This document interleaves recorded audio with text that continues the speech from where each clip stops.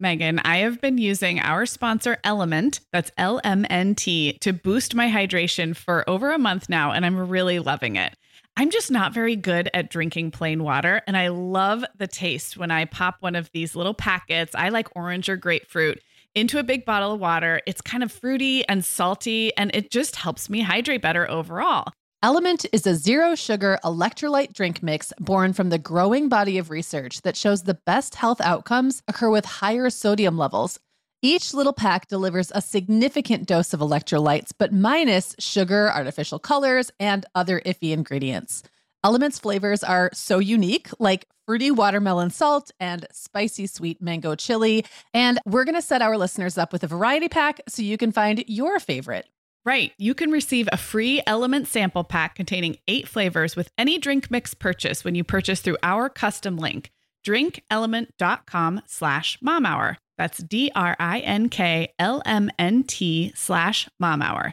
This is available exclusively through our partnership and is available for both new and returning customers. And if you're an Element insider, you'll have first access to Element Sparkling, a bold can of sparkling electrolyte water.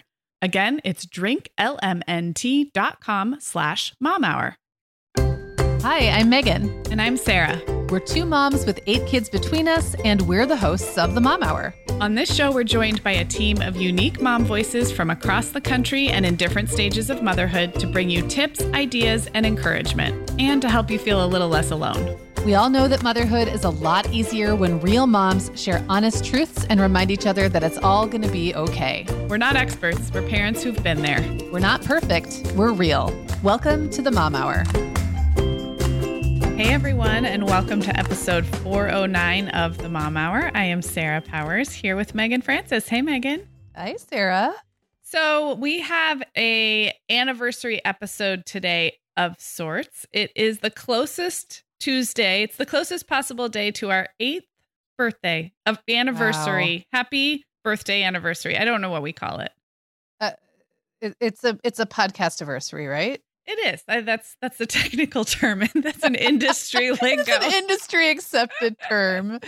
Sorry to use jargon. Yeah, real technical over here. Yeah, 8 years. It was March 19th, I think is the day of 2015 that the very first episode of the Mom Hour aired. And I know we also celebrate milestones, like we had episode 400. It wasn't that long ago. But every time there's a big milestone, it allows us to reflect a little bit and maybe do something on the podcast that brings all of you into our reflection. So today we're going to look at the common themes and questions that come up most frequently in almost 650 episodes. And I guess I see today as almost like floating above ourselves, like having an out of podcast body, looking down and see if there's like, not just, what are the most common questions we get asked over and over again? And we've joked about that over the years. Like, should I have a third kid? We don't know, but you keep asking us and we're like, probably yes, maybe, I don't know. But actually more like, what are people really asking? What are moms coming to us most frequently with? And almost like, what's the need or the question behind the question is kind of how I look at today. So maybe we'll get a little bit deep today. I love that because you're so right. Like, first of all, I just want to take a moment to acknowledge that we've been doing this for 8 years, Sarah. Mm-hmm. Like 8 years. Just think about the questions we had 8 years ago that we would have asked a podcaster if we'd had the chance, because mom podcasting was just kind of new then, or a lot newer than it is now. But like, we see these questions come up again and again because they're universal for a reason. And so sometimes I feel like I'm a little sensitive about sounding dismissive when I'm like, I can't answer that for you, but I understand why you're asking it. You know what I mean? I can't answer this highly personal question for you, yet it's something that I have also struggled with in some version, even if the specifics were a little bit different. Yeah. I'm looking forward to that. I do have to ask you really quick before we move on though. Did you ever in a million years, 8 years ago, think that you would still be doing this podcast now? No, but I don't know I don't know that I thought about it at all because I was in the trenches of a bunch of little kids. My career, I don't even think, it's not that I would have said, no, I don't think we'll be doing this in 8 years. It's more that like I was so in the trenches and so not thinking about a capital C career that I didn't, it was like a non-question. So, yeah. I think for me, I wouldn't have either. And I think I am somebody who's often future casting and big picture thinking and looking way forward. And I was not.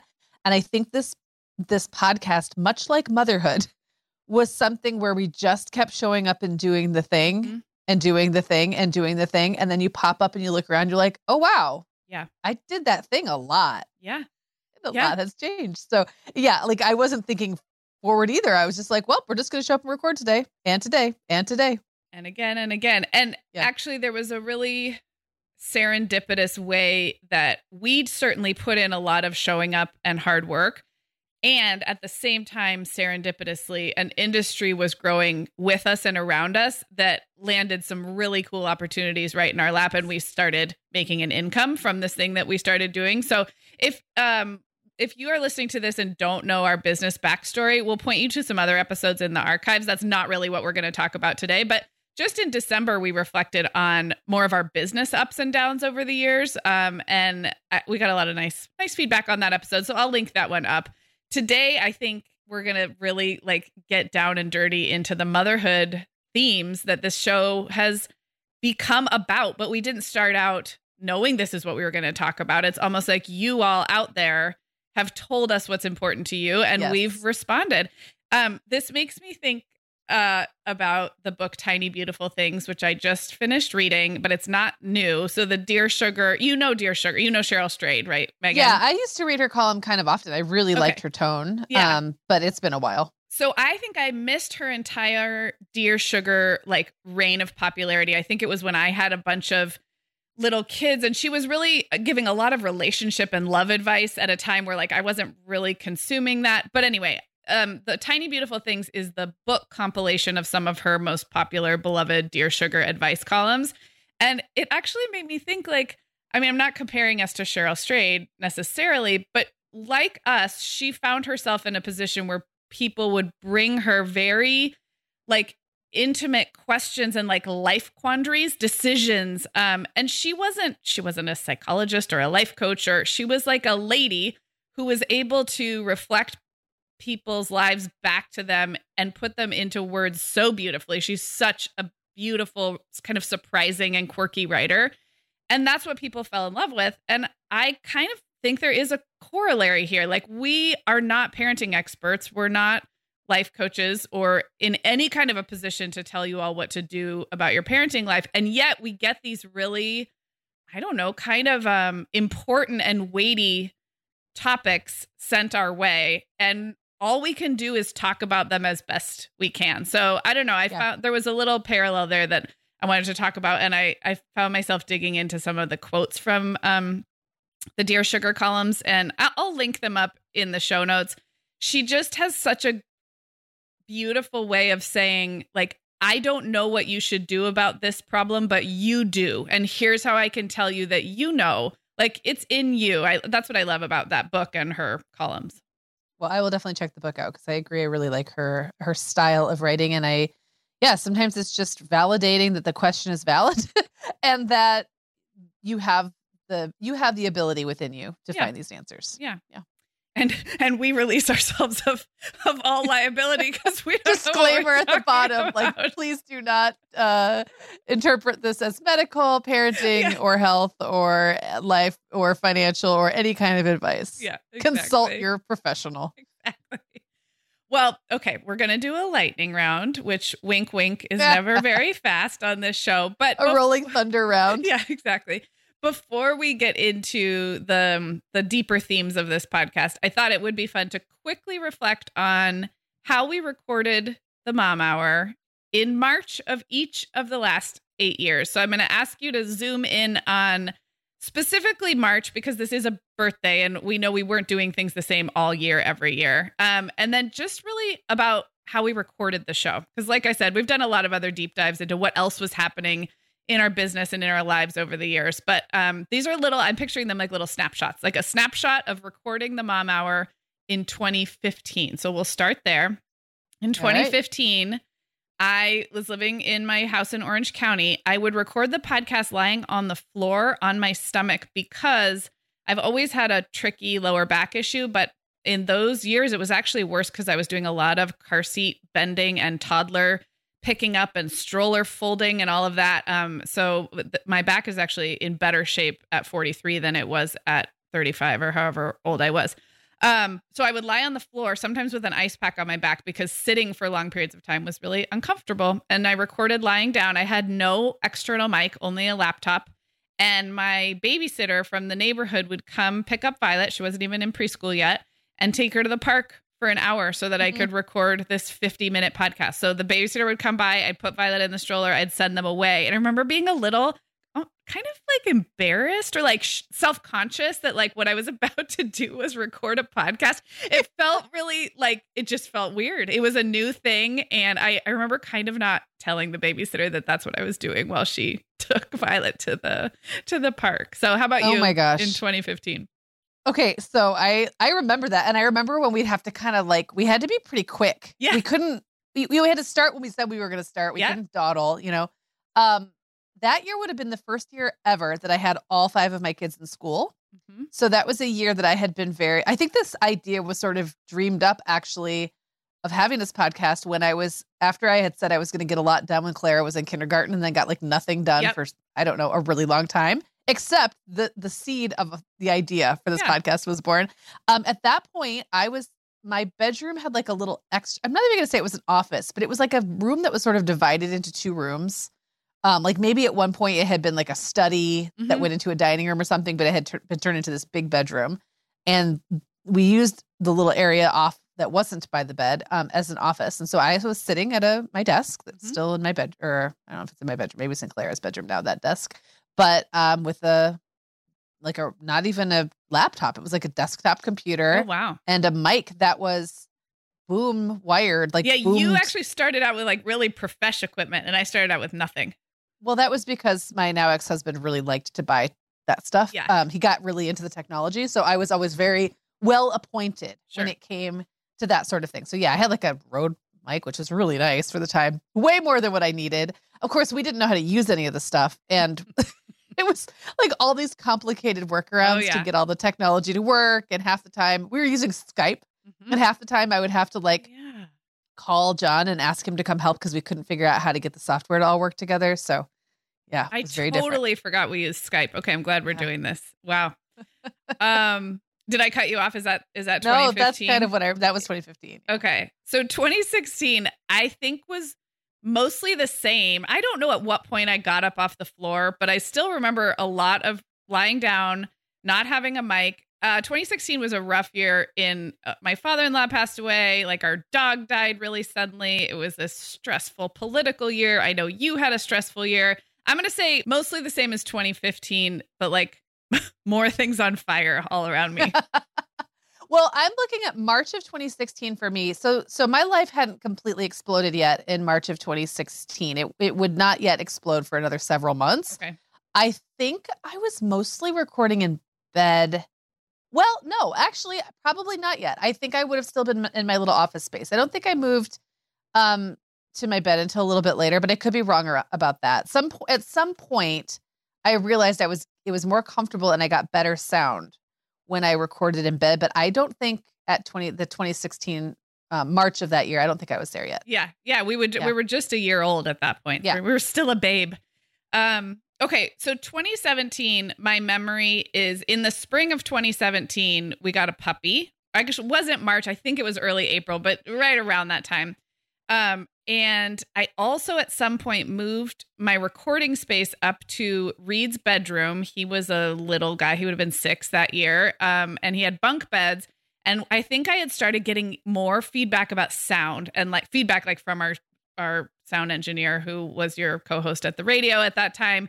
So I was actually trying to like up my sound game a little bit, and I would go up and I'd sit on the floor facing the bottom bunk. So if you can picture that. So like I'm talking into the little cave that is a lower bunk, and it worked. I think my sound got way better in 2017. It was very uncomfortable to sit on the floor. And I had this I would drape blankets. It's almost like I went from not caring about acoustics at all to maybe being caring like a lot. overly obsessed. And like at the expense of my physical comfort because it was not comfortable. And we would sometimes do long recording sessions or do interviews up there. And then I also have memories of that spring having a puppy that I was constantly trying to put in a crate, and I'd shut him behind like 8 doors, and the barking I could still hear. It was puppies are stressful, man. Puppies and podcast recording. So that was spring 2017. That feels to me like yesterday when you were in that bunk, like on the floor in the bunk bed. I mean, it feels so like Xander as a puppy feels like yesterday. This is so crazy. Yeah, he's 6. Wow. Okay. So March of 2017, I would have been newly separated ish, like I think we separated like in late 2016. So by this point I was 5 or 6 months separated. Now we were doing for the full first year that we were separated, we had one home. I can't remember what they call it, like nesting or something, and like and the parents come and go. So I had this little office space downtown in my little town that I would sleep at. I wasn't supposed to. It was actually in my lease that I wasn't supposed to sleep there. It's like a commercial. It's like commercial. I mean, I think it was just because of liability insurance. There was no like commerce happening and I had a very private space, like in the back. It was cute. I saw it. It was really cute. And it was really decked out like an apartment. I had like a little day bed and a sofa. I had my record player up there, and I had like a bathroom, and then I had a separate room that had my was basically my office, and it was quite nice. I had my tea service. Like it was like truly. You were taking care of yourself. I was. Yeah. And it was like a 350 square foot apartment, basically. So, I believe I was most of that year, but definitely at that point I was recording up there, and gosh, I think I was still mostly at my desk because I didn't have a very comfortable bed situation. I didn't like have a headboard on this bed. It was like a day bed with a metal frame. So you'd have to kind of prop yourself every now and then. I think I tried, but you'd have to sort of like get all propped up. I had switched to the kind of mic that I use now, though, where I tuck it into my bra, and I could do that. So I could, but I didn't often. I often would just use the little tripod. And I think I actually also had a boom there too. So I had a pretty I had a very similar setup to that I had at home.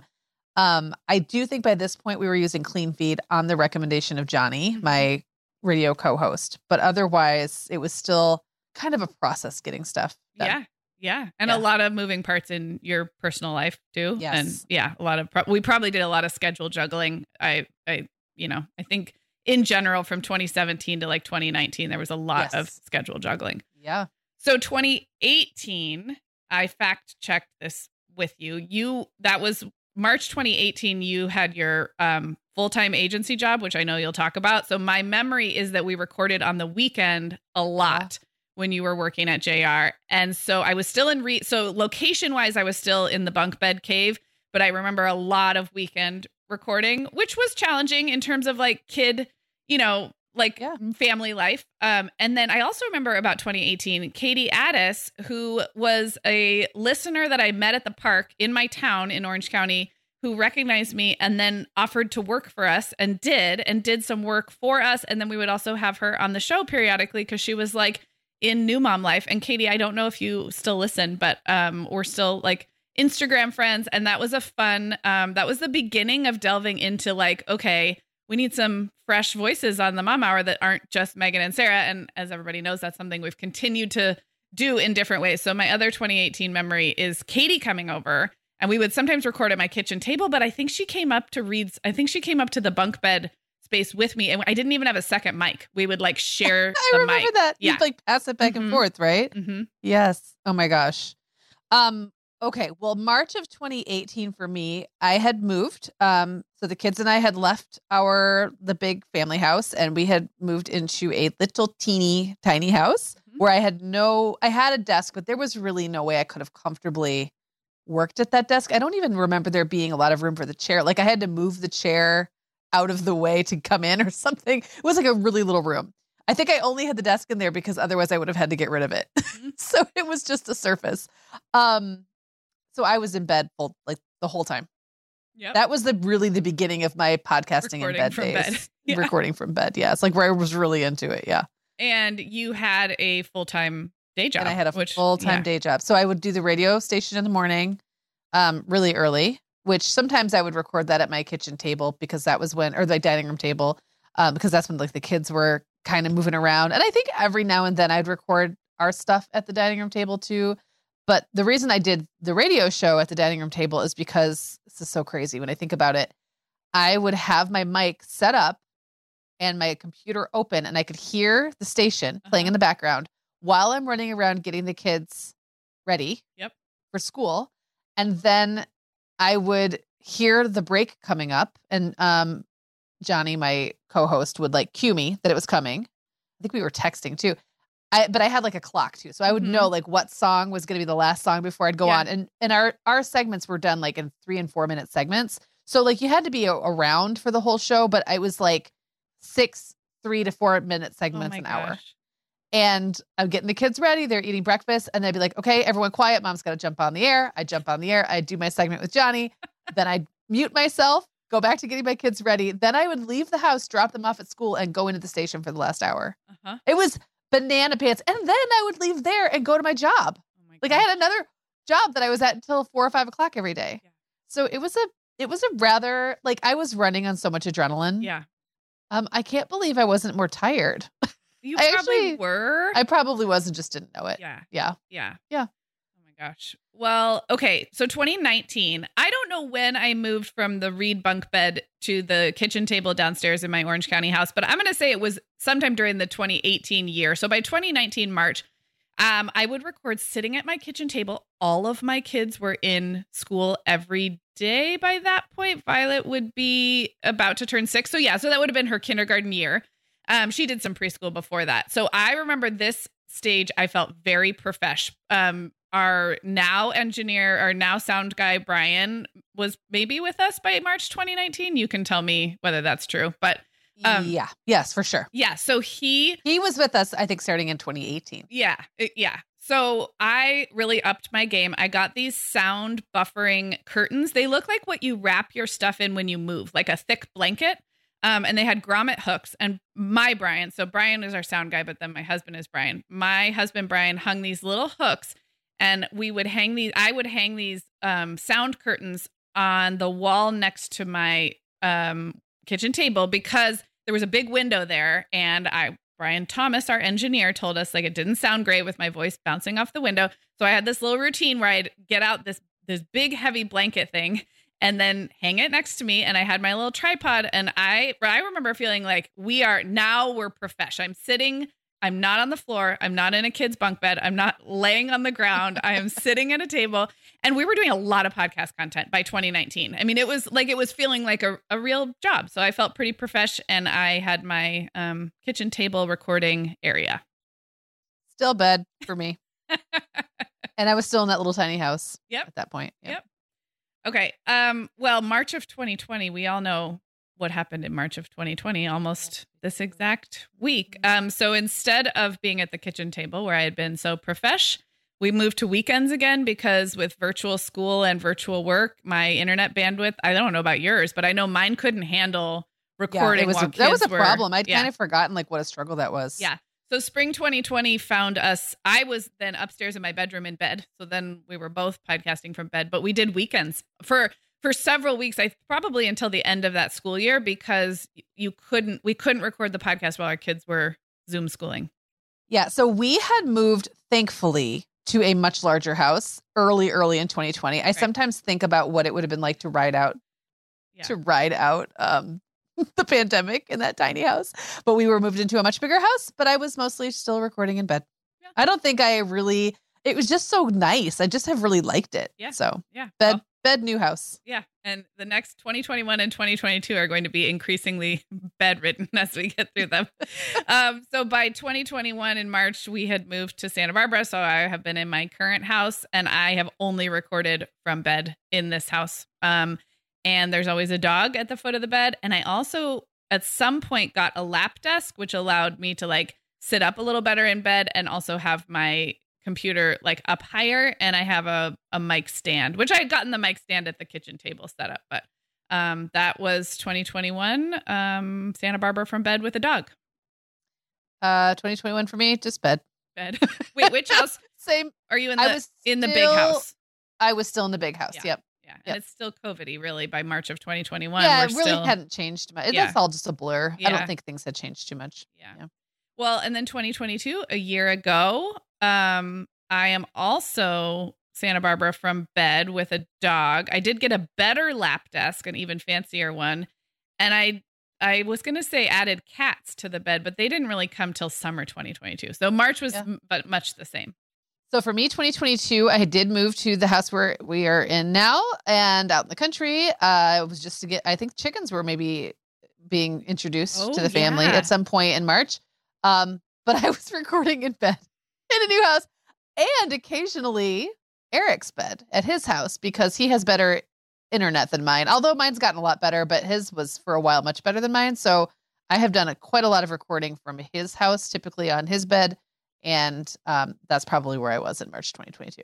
And then here we are, 2023. I am in the same. I have a huge pile of laundry on this bed. I should say that there's almost always laundry on the bed with me when I record, and a dog, and potentially 2 cats. I don't think the cats are with me today, but where are you today, 2023? So I have a really nice studio that I do work in. I don't really record the podcast in there for lots of reasons. And maybe at some point I will. But I'm in bed right now, and my bed has a pile of nail polish. That makes me nervous. They're all closed. I know, like scissors. Oh, some party favors from Claire's bath party the other day. A book. Like it is just my bed needs help. Yeah, mine is not restful. Huge amounts of laundry. Okay, well that brings us to 2023, and we're gonna dive into what we think are the most common questions and life conundrums we get from our listeners. Megan, the end of the school year and kickoff to summer is a busy time of the year for families, but we can all eat stress-free and hit our wellness goals with ready-to-eat meals from our sponsor, Factor. Factor's delicious meals are never frozen and can be ready to eat in just 2 minutes. You can pick from a weekly menu of 35 options, including popular choices like Calorie Smart, Protein Plus, and Keto. Plus, they have more than 60 add-ons like breakfast, lunch, snacks, and beverages to keep you fueled all day long. So our team was comparing notes recently on our favorite Factor meals, and Katie loved the herb-crusted chicken with mashed cauliflower and toasted almond green beans. I loved that one too. And get this, so did her little boy, Charlie. She heated it up for lunch one day, and Charlie, who's 3, ate almost all of the green beans. I mean, that's quite an endorsement, right? I was going to say, what a parenting win. And I get it, Charlie. Those green beans are crazy good. And if you really want to treat yourself, they even have meals with filet mignon, shrimp, truffle butter, broccolini, and asparagus. Listeners, head to factormeals.com/momhour50 and use code momhour50 to get 50% off your first box plus 20% off your next box. That's code momhour50 at factormeals.com/momhour50 to get 50% off your first box plus 20% off your next box while your subscription is active. Okay, Megan. Well, over here at the Mom Hour, we are big fans of our sponsor, Our Place. In fact, you, me, and our team member, Katie, were all comparing notes on our favorite product. Katie was telling us that even though she's packing up to move her family to a new house, she cannot put that mini perfect pot from Our Place into the boxes yet because she's using it like every night. Well, as someone who also has a perfect pot, I got mine as part of their mini home cook duo set. I get it. It's nonstick, which is key, but it also has all these handy features like a steam release lid with a built-in strainer and this nice beechwood spoon that nests on the handle in this perfect little peg. Okay, well, I didn't get this pot, but now I want it. That sounds so great. Our Place's cookware is great to cook with, beautiful to look at, and healthier for us as well. All of Our Place's products are made without PFAS, also known as forever chemicals. In addition to their cookware and tableware, Our Place is also making waves with their Wonder Oven, the most stylish all-in-one air fryer and toaster oven. Again, free from the forever chemicals found in many of those air fryers. Listeners, Our Place offers a 100-day trial with free shipping and returns, and we've got a great deal for you. Go to FromOurPlace.com and enter the code MOMHOUR at checkout to receive 10% off site-wide. That's FromOurPlace.com, code MOMHOUR. Okay, Megan. I spent some time as we got ready for this episode going back through our Facebook community, which is where moms talk amongst themselves about what's going on in their lives. And of course, we know the listener questions that get sent our way, some of which make it onto a listener questions episode. But I would say, wouldn't you say, like, a lot of times they don't? They're just emails we get from people and we write back. But yeah, I just kind of did some reflecting, and I kind of put some bigger buckets of topics that come up again and again. And the first one I want to talk about is moms who have a belief that the decision they're about to make now is going to affect everything in the rest of their parenting and their child's life forevermore. It's this kind of sliding doors moment that I think we all have as moms that can lead to a lot of decision paralysis. And what we're trying to do is control the future and not have any regrets, which I think Dear Sugar and Megan and Sarah would all say, like, that's the losing proposition. That's not possible. But these questions often look like, should I have another baby or not have another baby? Should we move as a family to be closer to the grandparents and then we'd have more help? Or should we stay where our jobs are better and cost of living is better? It's all these people will lay out these elaborate situations, right down to really micro questions like, should I, and I guess they seem micro, but to the person making the decision, it's not a micro decision. Should we do our local church preschool or spring for the Montessori? It's like all of these things. And what I hear in it is not fear necessarily, although sometimes it's fear, but a belief that this decision is sort of going to be a keystone from which everything else flows in the future. Do you know what kind of questions I'm talking about? Well, yeah. And to be fair, they are, right? Yeah. Well, sure. They feel that way because it's 100% true. Yeah. But like everything we do, like literally everything we do, if we're going to take this to the butterfly effect level, sure. right? Whether I decide to leave 5 minutes later today or not also could potentially affect literally everything about my life. So to me, what it's getting at isn't just the fact that like this is a big decision because it's going to change everything, but also that there's some way to know whether the choice you make somehow is like going to be quantifiably better, like whether the future life with 2 kids is quantifiably better for all involved than the future life with 3 kids. And I think that's where it kind of falls apart. Like we sort of can't know. We can't know that. And it doesn't matter how many details we go through. It doesn't matter how long the pros and cons list is.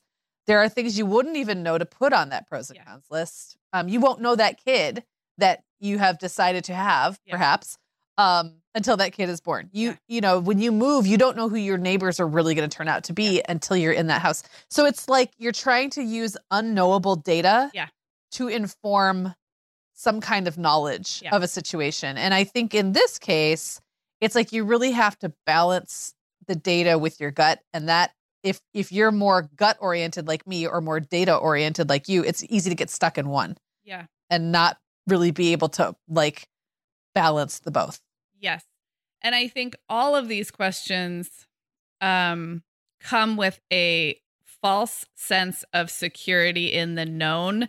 And what I mean by that is we're all guilty of this, me for sure included, in thinking, well, I know how this route is going to turn out. And so now I'm not sure if this other route is better. But I would argue that like the thinking is flawed from the beginning because nothing is a guaranteed, right? Like, so if it's the 2 kids versus 3, like, well, I can picture how staying with 2 kids would be in our life. But no, you can't, because we really don't know what the future holds for even the thing that seems like the most status quo or the least like rocking the boat decision. So I think there's an underlying like acknowledgement that all of this is a giant leap of faith, and that could be freeing or it could be terrifying. So often with these questions, there is no advice we can give. I do see moms in the Facebook group helping each other work through in really productive ways by sharing their experiences.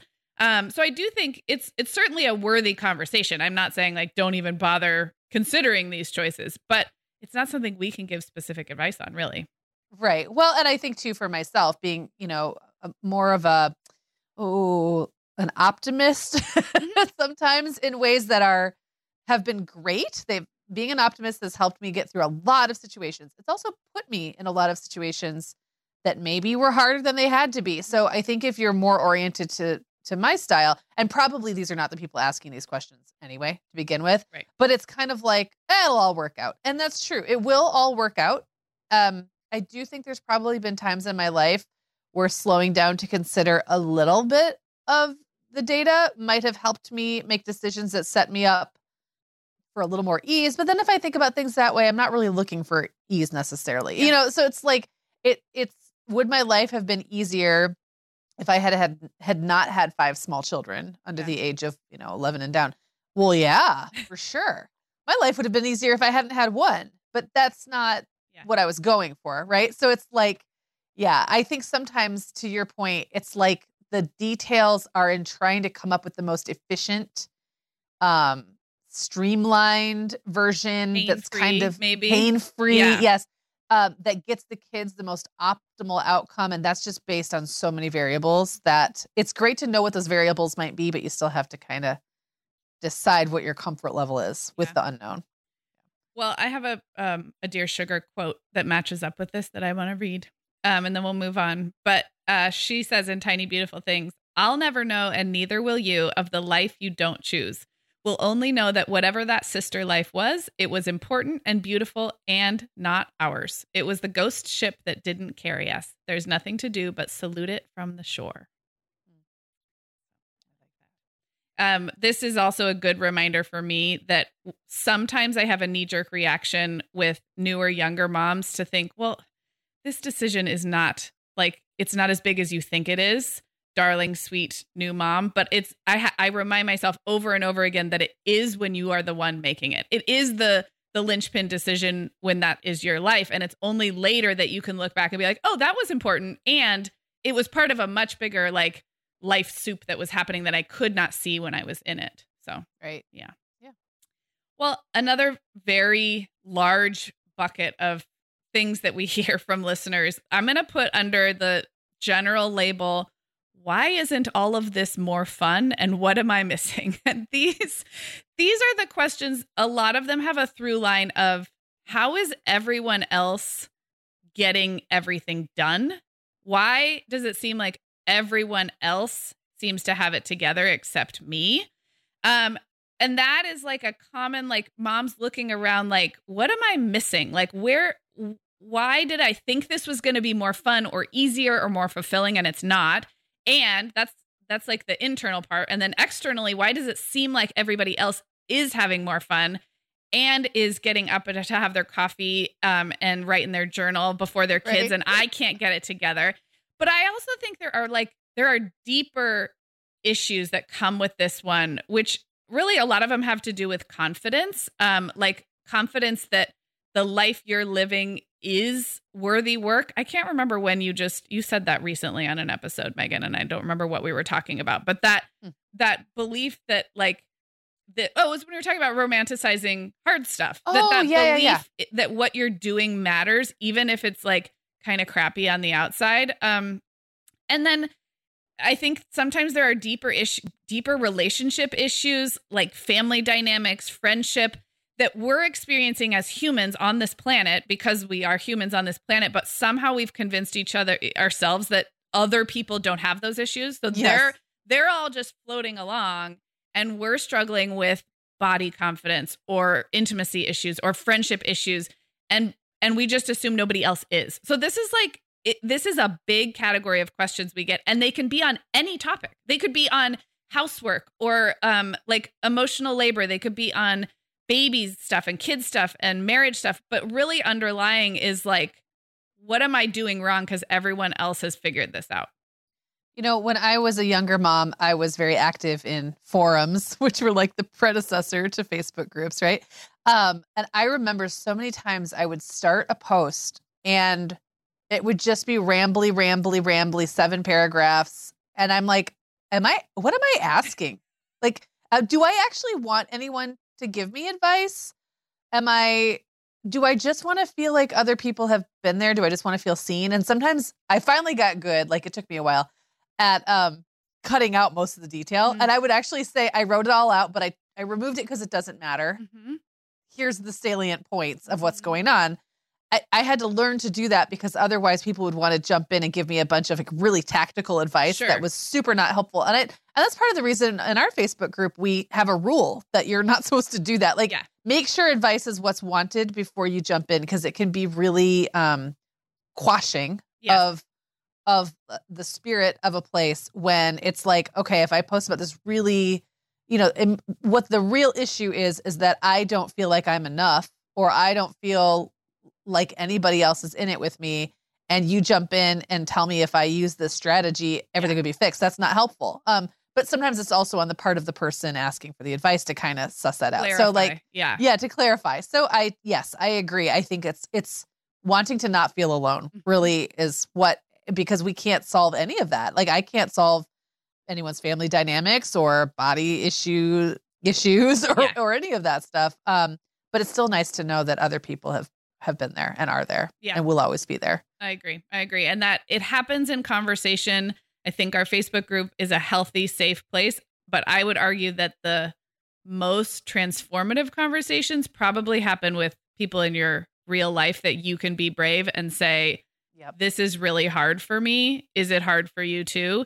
Doing that on the internet is helpful to a degree, but can be confusing and performative. So it's like, it comes with a big asterisk, whereas like really getting vulnerable with your spouse or your best friend or someone in your life to say like, am I like out to lunch here? Is this supposed to be this hard? Or a therapist or like, I think that's where some of the real transformation happens. But I'm glad that we have this space where people just can say like, I just need to vent. And that's what people will say in the Facebook group. Like, I just need this normalized. Those are always good words. I don't know advice needed. I just need to vent. Yeah, totally. And I do think our Facebook group is a really safe place. I also think Laura Tremaine is doing some really good work around this. I don't know if you read her book, Share Your Stuff. I believe it's Share Your Stuff. Share Your Stuff. I'll go first. I listened to her talk about it. I have not read the book, but I love her very much. Yeah. I just started it, and she's got a book about friendship that I don't think is out yet. I think it comes out like maybe next month, but I'm eager to read that one. And I started reading Share Your Stuff, I'll go first, last week while I was on the airplane. And like, she just jumps into it talking about how she's like, has pulled her hair out since she was a little kid. Just jumps right into like, this is something that I've done. It's like an anxiety response. And she's real. She's like, okay, I'm going first. And so now I can't wait to read what else is in this book. Cause I was like, well, that's not something I personally struggle with, but I bet you I have stuff that I do as some kind of a nervous tic or just stuff I'm dealing with, that the more honest you can be with people in your life. And I think that's what I haven't read the whole book yet either, but I feel like that's what what she's talking about is the power of being vulnerable and honest about what we struggle with. Yeah, I would like to read that. Okay, Megan, like many of our listeners, I'm sure I've been doing some spring cleaning in my closet lately, and it always feels so good to get rid of clothes I'm not wearing, things that don't fit or that aren't my style anymore. But you know what I realized? All of my Vionic shoes are always in the keep pile. They just tick all the boxes. They're cute, comfy, high quality. They last forever. And I love growing my Vionic collection, especially with the latest styles from their Vionic Vitals collection. The Vionic Vitals collection offers daily wear styles designed for elegance, comfort, and versatility. We both love the Uptown loafer, which collapses flat, so it's perfect for travel. The Chardonnay heeled sandal, which I know you love, Sarah. The Walk 23 classic sneaker, which our team member Katie gets compliments on all the time.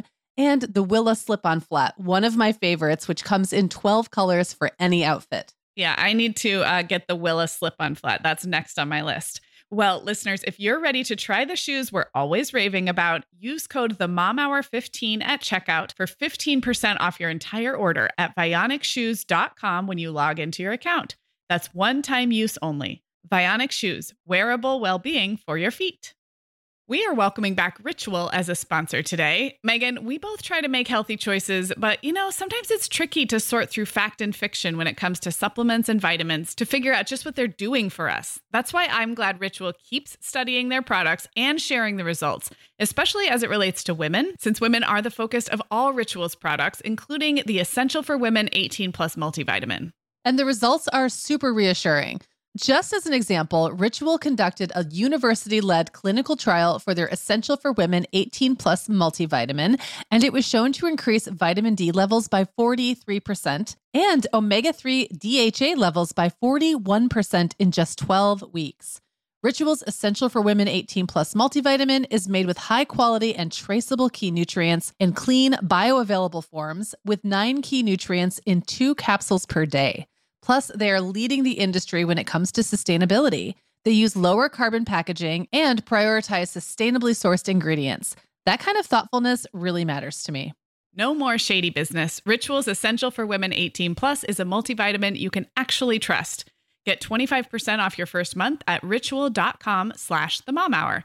Start Ritual or add the Essential for Women 18 Plus to your subscription today. That's ritual.com/themomhour for 25% off. Okay, well, this is a very different type of question that we get, and it is more on actual parenting and like parenting advice in the more traditional sense. I think we get a lot of questions about how do I teach my kid to, and then fill in the blank, and it could be from age 0 to 18. How do I check this box or tick this box on the like parenting list, like sleep through the night, not have a tantrum? How do I teach my kid to be grateful? How do I teach my teenager to care about school? And these are always very interesting for me to read because I think I have a dual reaction. On the one hand, I read a lot of behavior and child psychology and parenting books when my kids were really small. And I do think there's real power in getting educated about like kids and development and how minds develop and what behavior means. So on the one hand, I think these are really valid, worthy questions, and probably with some of them with answers that you could source data for and really say this is an effective strategy for this potty training this type of child. Great. But on the other hand, I would say 80% of the questions like this, I want to be like, well, you don't have to do anything. Like you just have to provide love and a roof, and they're going to get there on their own. And so there is this feeling that moms have, like they have to take a bunch of actions to teach a kid how to be grateful, for example. And we've talked about that a bunch of times on this show, that like 92% of it is patience and modeling. Yeah. I did not read a whole lot of books about discipline. I think I had one that was called Without Spanking or Spoiling. And that one was like kind of this middle ground, not super authoritative. I don't even know if that book's still around. It was like kind of the middle ground between being not authoritarian or permissive. It was like finding this authoritative middle ground. And it was based on like logical consequences. And I liked that book. I remember that was when, remember Isaac, bless the bless surfboard his little soul. kid, the internet named him. Yeah. He was a challenge, and I was really looking for some solutions. And then I read that book and got a few little things I tried. And then I think I kind of realized like, oh, these things work wonderfully on Jacob, but he doesn't really need it. And they don't work at all on Isaac because he doesn't care. And I think at that point I was just like, okay, I need to just detach a little bit from my expectations around a lot of these things and parent him as best I can and see how things shake out. I'm still glad I read the books. You know what I mean? I'm still, like you said, I'm still glad I had the knowledge. I just think it was like, you learn some tactics, you try them, and if they don't work, then it's like you got them in your back pocket. And I'm sure there were still ways that I interacted with him that were better for having read that book. And there were a few others. I'm sure I read a lot. I read a lot as a new mom, but mostly, honestly, about pregnancy and birth and like healthcare and stuff. I wasn't reading as much about discipline. These kinds of questions, I feel like, are the biggest lightning rods in parenting communities because they tend to become very like they're, what's the word I'm looking for? Like they are polarizing because there's often like different camps and very specific ways to do it. It's like if you asked me something like, oh, I feel really bad about my sex life with my husband. I just had a baby. Like, I know how to answer that. The answer is like, okay, everybody goes through that. It's going to get better, but I'm probably not going to give you like 10 hot tips to take to the bedroom tonight. And even if I did, if you didn't use them, I don't care. Like I'm not that, like, I won't know for one Right. thing. I don't expect you to come back and report, but like, I also just don't, there's not as much emotion Yeah. involved in it. When it's something about how do I get my kid to XYZ, the advice given is very emotionally loaded because the other mom did that thing Yep. Yeah. to their kid. Right. So they want to feel like they Yeah. did the right thing. And then if you don't do that thing, it can feel like a judgment, even when no judgment That's is exactly right. intended That's exactly at all. right. So when we get those questions, those are actually the ones for a very different reason from you. I just have the hardest time answering because I never want to come off like Mhm. I'm telling you what to do with your child. And if you don't do it that way, there's something wrong with the way you're parenting, or that you're going to get a, quote, bad result or outcome. And a lot of these things, as we all give lip service to, but then don't always, like, I don't know, we give lip service to the idea that all kids are different and require different kinds of parenting. But then sometimes when it comes to advice giving, it's like we forget that somehow. Yeah. That like my technique for doing this or that probably wouldn't work with my other kid, let alone your kid. Let alone someone else's kid. That's so Yeah. true. Yeah. Well, and I think underneath these questions is this, I don't want to call it a belief because I think most moms would say they don't have this belief, but this worry that my kid isn't blank enough. They're not where they should be. And we know that that's not true. I hope in our guts that like your kid is literally your kid. They're a human in progress. And so that's another reason why I think it's tricky to answer questions like that, because maybe your kid is not giving up the passy because they're not meant to till they're 4.5 or 8. I don't care. Like, I really don't. So that the quicker or the more we can embrace the belief that our kids are exactly where they need to be on their journey. And I know it sounds woo-woo, but there's so much parenting peace in that. And that does not come from a method or a strategy.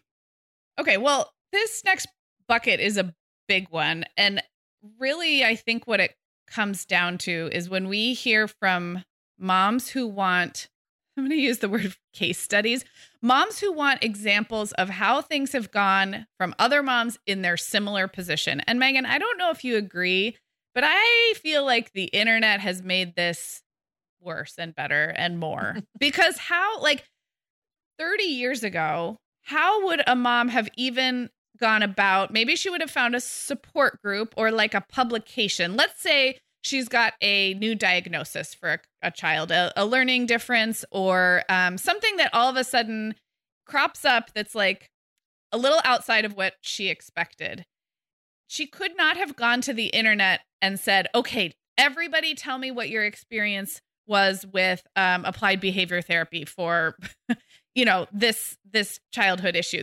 That wasn't a thing. So I kind of feel like the internet has exacerbated this in a big way, and not altogether good and not altogether bad, just complicated. But this is mom saying, tell me your story, other moms, because I want to know what to expect for mine. Yeah. I mean, when you're giving your example, I'm just thinking about, sometimes I will sit back and watch very strong opinions play out on topics I know nothing about. So I can't have an opinion about why this therapy might work for that special need or that medical issue or whatever it is that you're dealing with. I have no opinion, but sometimes it can turn into really nasty infighting in the groups that should technically or theoretically be supporting each other.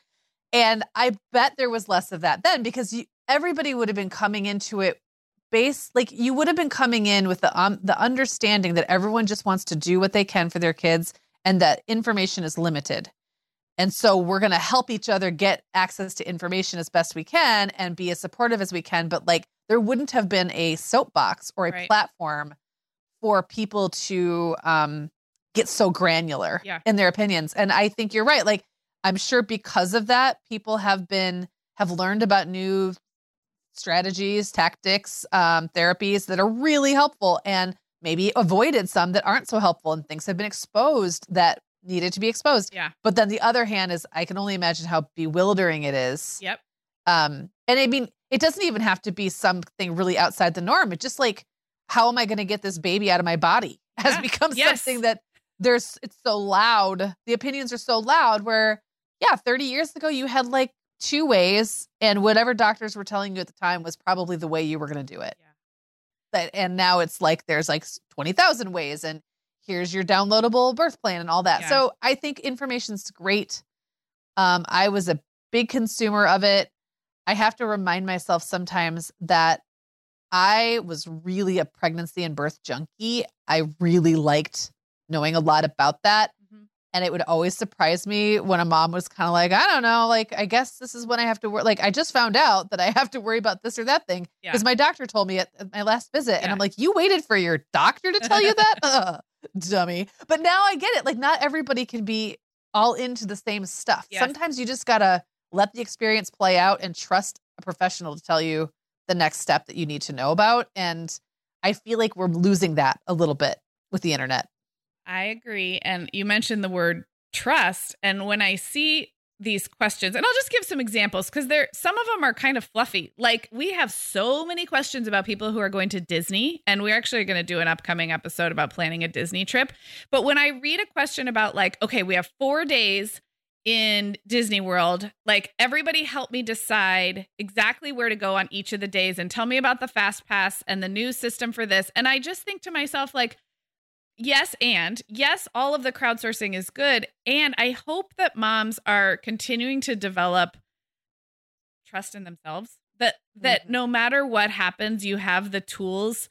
You are capable of handling a Disney trip or a birth or a transition going back to work or a diagnosis for your child. You are capable of handling that, not perfectly, but just imperfectly, because you are you and your kid is your kid. Like, so I do sometimes feel a little sad when it seems like people want case studies or examples of other people's stories.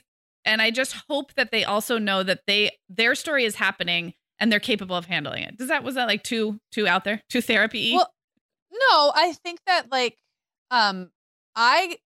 where I get uncomfortable is when I see those questions being kind of thrown out into the ether to just anybody who will answer it. Right. I think that is a way to really overwhelm yourself. I do think we've created a pretty safe space for those kinds of questions. And I love that people trust us with those kinds of questions. And I think we're very mindful and careful about the way we answer them. And I would just say, I don't think that's always the case. So I think that it's like protecting yourself by making your circle as tight and as, like, if you need to ask those questions, of course, like something like, I'm going to Disney World.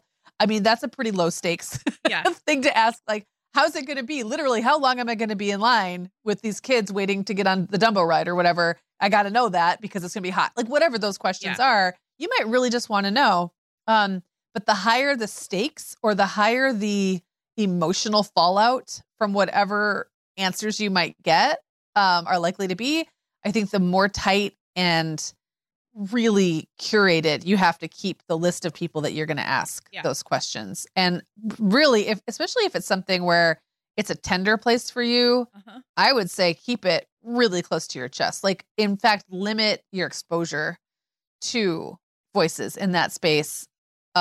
Maybe find a way for it to filter through to you through a trusted source, because it's not just you've got it in you.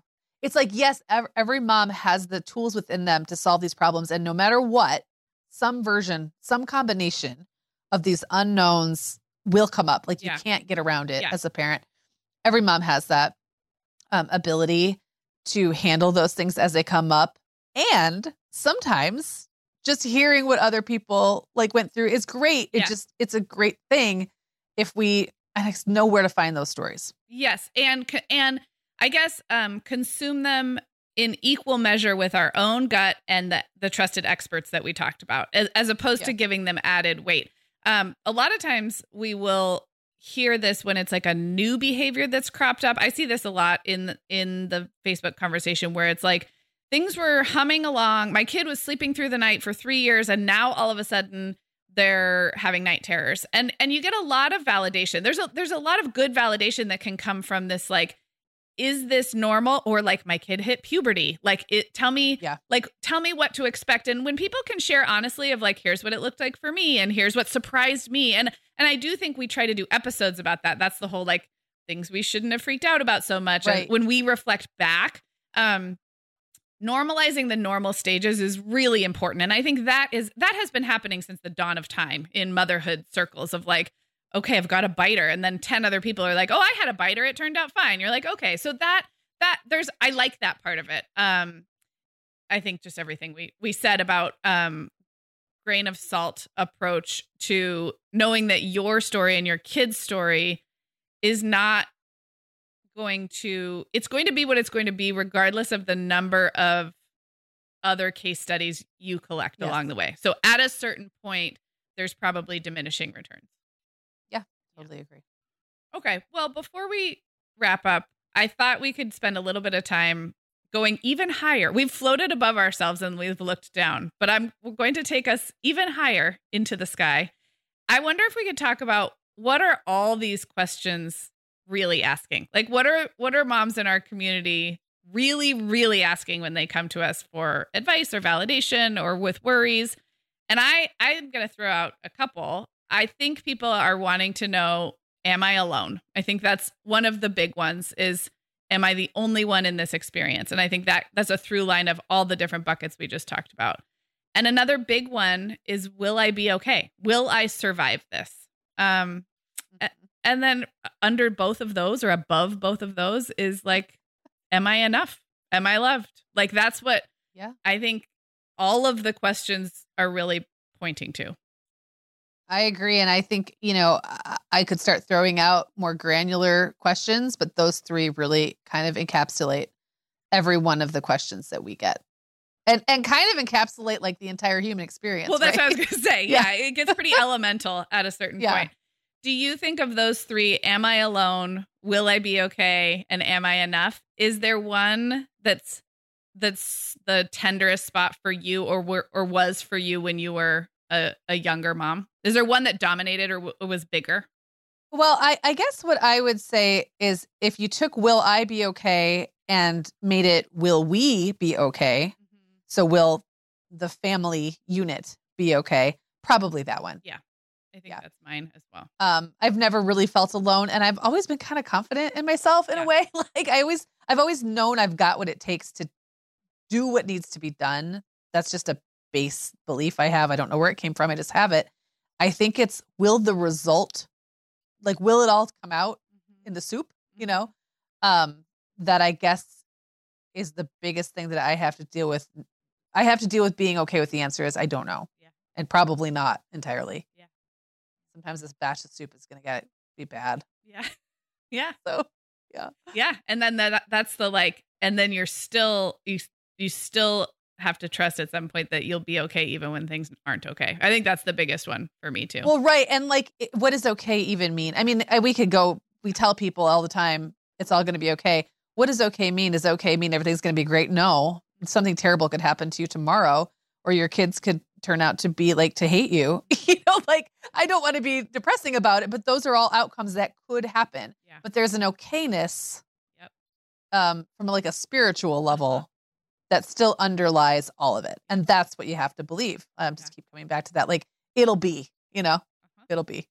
That is a place to wrap up. And I have learned so much from doing this podcast that, I mean, I don't want to listen to 2015 Sarah, but if I did, I would hear a different person. And I think you would probably say the same, Megan. And maybe that in itself is some validation or consolation for moms out there that like we grow in spite of ourselves sometimes. Absolutely. Well, we have got a really fun More Than Mom coming up this Sunday. It's going to be about jewelry, which is a topic we have not really gone into a lot of detail about, but we have lots to say. So check in with us then. Talk to you then. Thanks for listening to The Mom Hour. Everything we talked about in today's episode is available at themomhour.com. And hey, while you're there, you can find more than 500 podcast episodes, plus articles, playlists, and resources about motherhood and parenting at every stage. And if you like today's episode, we'd love it if you would take a minute to share the show with another mom in your life. You can also find us on Instagram at The Mom Hour, chatting and interacting with listeners between episodes. Thanks for being here, friends. We'll talk to you soon.